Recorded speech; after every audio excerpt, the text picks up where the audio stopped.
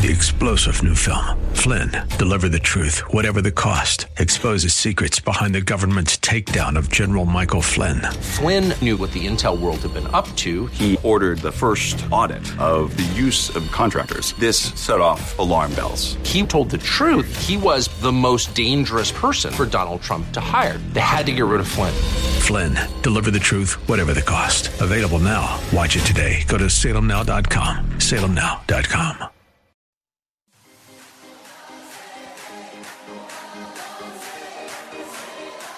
Welcome to Let Us Reason, a Christian-Muslim dialogue with host Al Fadi. Let Us Reason is a unique show utilizing theology, apologetics, and evangelism to reach Muslims for Christ by comparing and contrasting Christian and Muslim doctrines. And now, your host, Al Fadi. Well, welcome everybody. You are listening to Let Us Reason on Faith Talk 1360 KPXQ. I'm your host, Al Fadi, and I am very excited today because I have a special surprise and a special guest with me. Now, many of you have been following the show for the last 2 years know that I myself is a former Muslim and also former Muslim from Saudi. But probably, if I want to take a guess, most, if not all of you, think I'm the only Saudi believer. Well, that's the bad news. The good news is we have more than just myself. And today, the guest that I have with me is a former Muslim. And guess from where? From my own beloved country, Saudi. With me here, Sister Sahar, who is a former Muslim from my country, Saudi Arabia, who grew up a Muslim family. And then the Lord, in His providence, brought her over to the U.S. And it was through a journey that the Lord put her through, and meeting other believers, became a follower of Christ. And that will be the essence of this particular show today, to have her share with us her exciting story. Sister Sahar, welcome, and thank you for making time for us. Thank you so much for having me at the show. My pleasure to be there. Thank you.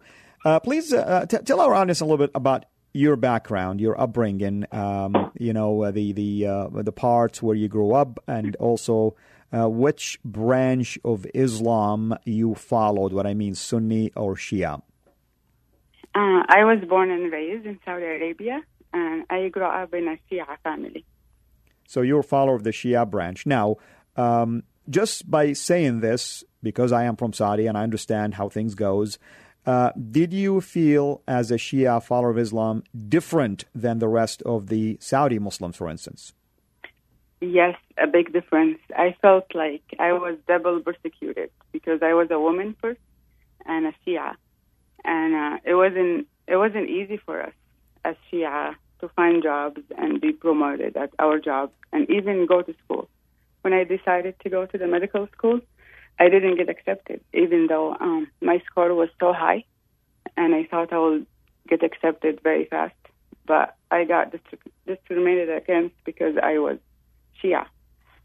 And certainly, people can always go to my early shows about 2 years ago. I invested a lot of time talking about the differences between Sunni and Shia, and in general, the difference is theological. And these days, unfortunately, there is politics involved, because the Sunni governments always assume that a Shia person have affiliation with Iran, and therefore, once you bring Iran into the mix, in light of what's going on today, there is a lot of issues that makes it complicated. But we're not going to talk about politics today. We want to talk about spiritual matters. So regardless of the fact that you grew up Shia or not, as someone who grew up a Muslim in a Muslim family, tell us a little bit about your understanding of Islam and the things that you have liked and disliked. Well, I believe that Islam was the last revelation of God, and it's the truth. And I didn't think about studying any other religion or anything, because I thought I have the truth. And if I go back and study old books, there are things in Islam that I didn't like. I thought it's going to be worse than the old religion. So I really believed in Islam. I believed in God, and I was a devout Muslim. But growing up, in a Saudi home and a Muslim home, it was so hard for me as a woman, because I never felt equal to a man. And I always felt that I am lower than a man, and I didn't, men didn't view me as a smart woman or I can accomplish and do things like a man. And if I speak my mind and I just share my opinion about something, it's not accepted in that culture. So, Sister Sahar, I'm going to just interrupt you here for a second to clarify to people. This really has nothing to do with culture, is it? Is it a cultural thing, or is it a religious thing, or is it a combination of both? Because there are people out there that think Islam elevated the status of woman. Well, that's what they say, but that's not the truth, because women in Islam, they don't feel as equal as the man. They're dominated by men. So when I speak my mind or say something, they think I'm acting like a man. Like, keep it down. You don't have to hear this. You're acting like a man. And it was difficult for me because I wanted to speak my mind, and especially when it comes to religious matter and like reading the Quran, or if I just question something, it's not acceptable, now, especially coming from a woman. Did you have male brothers also in the house? Yeah, but they were younger than me. So mostly my uncles, they're the one who try to shut me down when I speak my mind or ask questions. I hear you. In addition to that, other things about Islam, as you began to grow and mature in understanding the faith, things also that you liked and things that you still disliked as well. The thing I don't like about women in Islam, that a man can have 4 wives. I never liked that. And just looking at my friends and, who are married and then their husband have another wife, it was never easy for them. It's hard to break in, and it never worked because the man will favor another wife, and it's always problems and chaos. So what will you say to someone, and I heard this by a American convert to Islam, who said she has no problem her husband marrying a second wife because to her that's better than cheating on her. What would you say to this kind of thinking out there? That's not true. No woman want to share her husband with another woman. And some of them say that just because they're very dependent on men. And she knows if you divorce her, she has nowhere to go to support her kids and have a place to stay. And it's shameful to go back to her family as a divorced woman. So they just give in to just have a peaceful life. They don't want problems. So they let him do whatever he wants. But no woman really want to share her husband with another woman. Well, quite a difference between the teaching of Islam, and even though I am fairly familiar with it, I'm just acting right now as someone who's asking these kind of questions, but quite a difference between that and what the Bible says, that the husband and wife, become one in the eye of God. So certainly this goes against Islam in terms of allowing the man to be not just one, but 2 and 3 and 4. Amen. Yeah, that speaks volumes to Muslims. When I share with my Muslim friends about marriage in Islam, and in Christianity and what the Bible says about marriage, that speaks a lot to them. They really like it. And they think it's fair, and God should be fair. But in Islam, God favors men over women. So did you have any knowledge about either, other faith outside of Islam, like Christianity and Judaism, or did you ever even come across something about the gospel itself, or what prompted you maybe to dig deeper into questioning Islam in general beyond what you have learned so far? Not in Saudi Arabia. Like going to school there, I learned Islam, and that's about it. But I would hear from like religious people or from my family about other faiths. And the Quran speaks about Christianity too, that Christians worship 3 gods, they make Jesus God, and it's wrong. And that's all what I knew, that, Christians believe in 3 gods, and the Bible is corrupted, and all the misconceptions that they teach us there. But in Saudi Arabia, I didn't have any knowledge about other religions. I thought Islam is the truth, and I was satisfied with it. So you felt like, if I may use this word, stuck with it, and that's your fate? Yes. All right.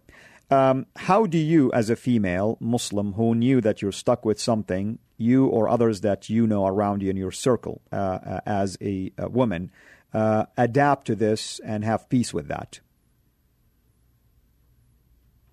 Well, as I said, there are a lot of things that I didn't like, but I couldn't speak my mind until I left Saudi Arabia. That's when I started questioning more, and I met more people that they can answer my questions. But back home, I couldn't speak my mind. I would question in my mind and just be silent about it. Can you give us an idea about some of those questions, maybe one or two that you felt I really urgently need someone to answer them for me? Yes, about heaven in Islam. I always wanted to know, if a woman goes to heaven, where she's going to be.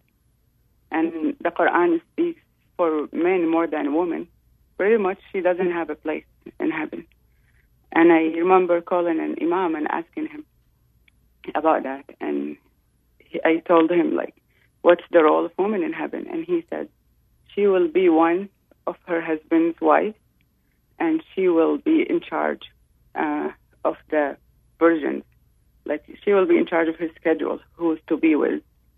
And she's going to be the most beautiful woman in heaven to her husband. But I told him I'm not married, and he said, you should get married. I'm like, okay, if I'm single, what's my role in heaven? And he didn't have an answer for that. As a matter of fact, where did he get these ideas that he just shared with you? Did he cite passages for you, hadith, Quran, anything like that? He shared something from the Quran that I don't really remember now.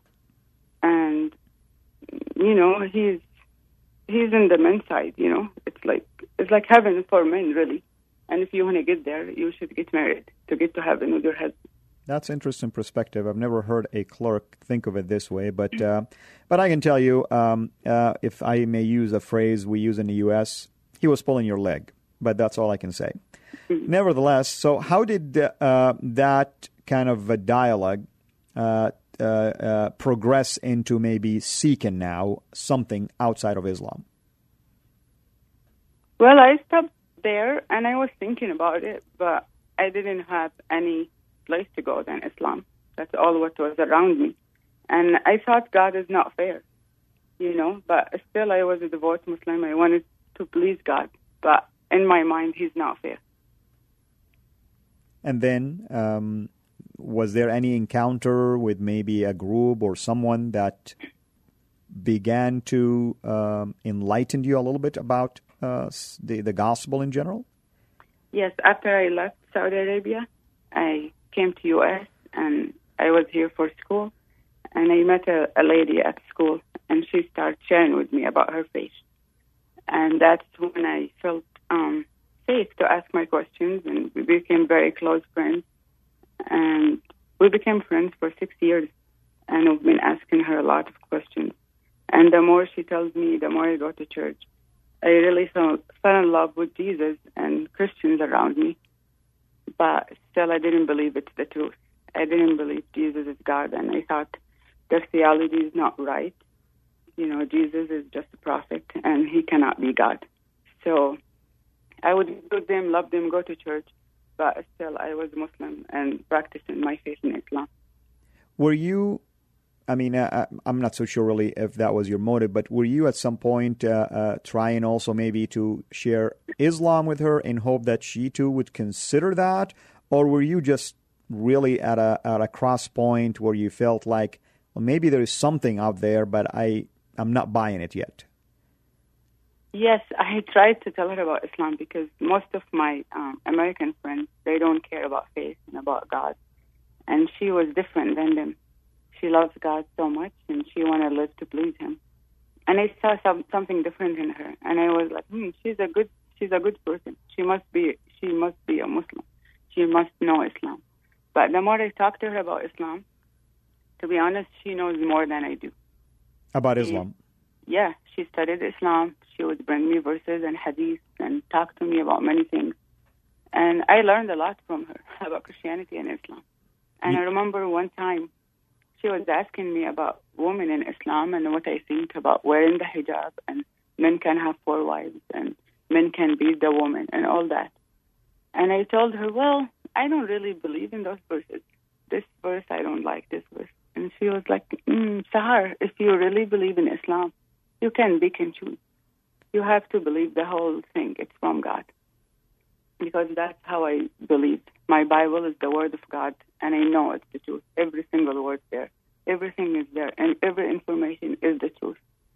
And that really made me think about my faith. Because she loved God. She's sure about, the Bible, even though I thought it was corrupted. And she was so bold about witnessing to me about her faith in Christianity. So something different about her, her knowledge, and primarily her intimate knowledge with the Bible and the Word of God, and the fact that she was standing solid on that, all of this seemed like were factors into drawing you in that direction. But what was the tipping point for you that made you get to the aha moment? Oh, that's what I need to do. Well, she introduced me to believers from Muslim background. They're from different countries. And I heard their testimonies, and I was so touched by it. And I knew there is something different about them, following Jesus, even though I thought it's crazy, how can you leave Islam? But just hearing their testimonies, I was so touched by it. And I felt their God is close to them. He loves them. He's with them. Here on earth, God is walking with them. And I love the fact they call him a father, and they pray to him like a friend. They just communicate with him all the time. And I love the worship too. I love listening to worship songs. And I was around them for a while, and I heard a lot about Jesus. And that made me doubt my faith. I started reading the Quran more. I started searching about, Christianity in the Quran. And there are a lot of verses, scary verses that if you believe in another religion, you're going to hell, eternal hell. And I was so afraid to know more. And then I decided to watch more testimonies online. I went to YouTube, watched a lot of testimonies of people leaving Islam, becoming Christians. And just watching those testimonies, I know that there is something different. There's something I want. And I decided to leave Islam. I wasn't a Christian yet. I was confused, but I was done with Islam. But I was reading the Bible and going to church, going to Arabic church, American church, asking questions. And what made me stop believing in Christianity and not wanting to believe in Jesus is there is no way Jesus is God. And then I talked to my friend when I met at school, and I told her I left Islam. I don't know what I believe. I know God is real. And I really want to follow the truth. But Christianity doesn't make sense. And she told me, Sahar, we've been friends for 6 years, and I've been answering all your questions. And because I am from a different background, I don't understand your mind about your Islamic God and how you view God. And maybe I'm not the best person to really answer you. Let me see if I can find somebody from your background who become Christians to relate to your mind. And then she introduced me to her friend, Nabil Qureshi, and he came and he answered my questions and he shared his testimony. And I told him, I know there's something beautiful about people having encounter with Jesus, and I heard so many testimonies. But even in the Quran, Jesus did miracles, but he's not God. He did them by the power of God. So how do you know if that Jesus who came to you, or the dream you had, or the encounter you had with Jesus?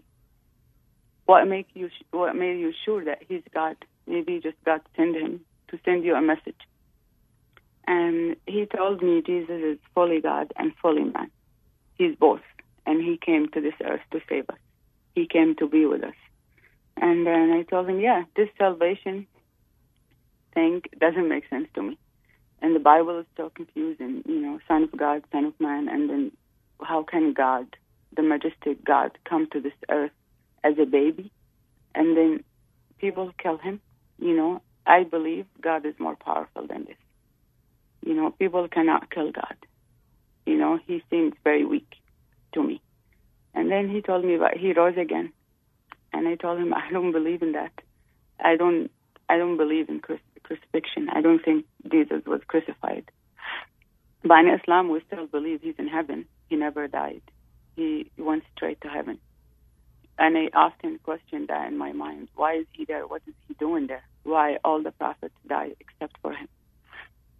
And then Nabil told me, now I understand your mind and how you view Christianity. And he told me, let me give you an example about you. He told me, just imagine yourself dressing up to go to a really important meeting. And then you see your kid fallen in a hole. Would you go help? I told him, yeah, of course. He told me, would you send somebody else since you're already dressed up? I told him, no, I will go myself. And he told me, yes, that's what Jesus did. He came himself to save us because only him can save us. And if you're a sinner and you're willing to do that for your child, how much more God can do for you? How much more God can love you? Wow. And he told me, God is love, God is joy, God is peace, God is everything good. But apart from him, you can have fellowship with God because of your sin. We all sin, even prophets. They sin because they're not God. Only God is holy and perfect. So God came to be with us and save us from our sins. And Jesus already took care of our sins on the cross. He paid it in full. If you just put your faith in him and follow him, you will be in constant relationship with God. And I loved how he shared it with me. I loved his analogy. It made sense to my mind, but still I didn't believe in my heart. And then he told me, Sahar, it's good to read the Bible, be with Christians, go to church. But what matters is you and your relationship with God. Do you talk to him? Do you ask him questions? And I didn't believe at that time that God really cares that much. I told him once, I'm done with Islam. Tell me who you are. But I don't talk to him as a friend. I didn't believe in a relationship between me and my God. In my mind, he's busy. He doesn't have time for me. Who am I? Just here asking him questions, and he would answer me. But when I spoke with Nabil, that changes everything. I went home, and I was thinking a lot about what he said, because I really liked it. It made sense to me. And I started reading the Bible. And I read it before, but before I would read it just to see what wrong with it, what part is corrupted, how Jesus, lived in this earth as a man. He's not God. But this time, I read it with a different eye. I really wanted to know more about Jesus and his love for me. Is he the truth or not? And I was reading and seeking God's love. I want to know God loves me that much. He is willing to leave his throne and come to this earth to be with me. And then I remember I was reading for a long time, and then I remembered Nabil telling me to pray. And I never prayed to Jesus. I've never seen him as God. But at that day, I said, I don't believe in anything anyway. And everybody who called the name of Jesus, prayed to Jesus, he did something. Let me pray to Jesus and see what's going to happen. So I told Jesus, if you're God, you came to this earth, and you love me and you saved me, and this book is the truth, I want to know your love, and I want to follow you. And then I went to my Bible, and I know God took me there to show me this verse. I went to 1 John 4, and it was all about love. And then 4:18, it says, there is no fear in love, but perfect love casts out fear. Amen. As soon as I read that, I felt peace with God. I felt heaven was open to me. I felt the presence of God in the room, so powerful. And I felt loved. I know he was there to love me, and he answered me from his word. Well, Sister Sahar, this is a very exciting story. Unfortunately for us, we're running out of time, so we're going to do part 2 of this testimony, and we'll dive into other topics related to Islam and the God of Islam and the status of women. If you just tuned in, you're listening to Let Us Reason. I'm your host, Al-Fadi, and with me was a guest, a former Muslim from Saudi. Her name is Sahar, and that was part 2 of her testimony. Next week, we will have part 2. That was part 1. We'll have part 2 of her testimony next week, so please make sure you join us. Thank you so much, Sister Sahar, and thank you for listening to us. Have a blessed week.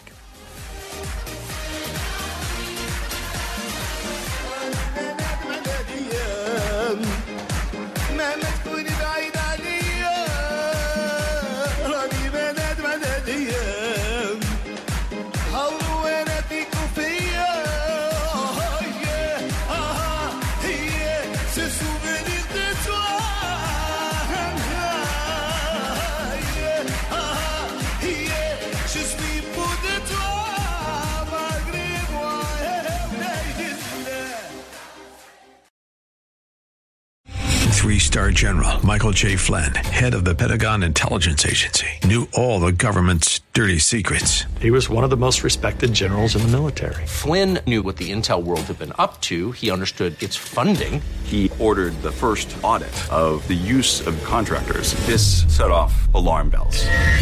The explosive new documentary, Flynn, Deliver the Truth, Whatever the Cost, uncovers the facts behind this scandal. Flynn told the truth. He was the most dangerous person for Donald Trump to hire. I find out the worst enemy that I'm going to face in my life is right here in America. They took my assessment and they wanted me to change it. And I was like, I'm not changing it. They had to get rid of Flynn. With in-depth interviews, archival footage, and never-before-seen personal records of the man behind the headlines. I just felt like I was drowning. Flynn, Deliver the Truth, Whatever the Cost. Available now. Watch it today. Go to salemnow.com. salemnow.com.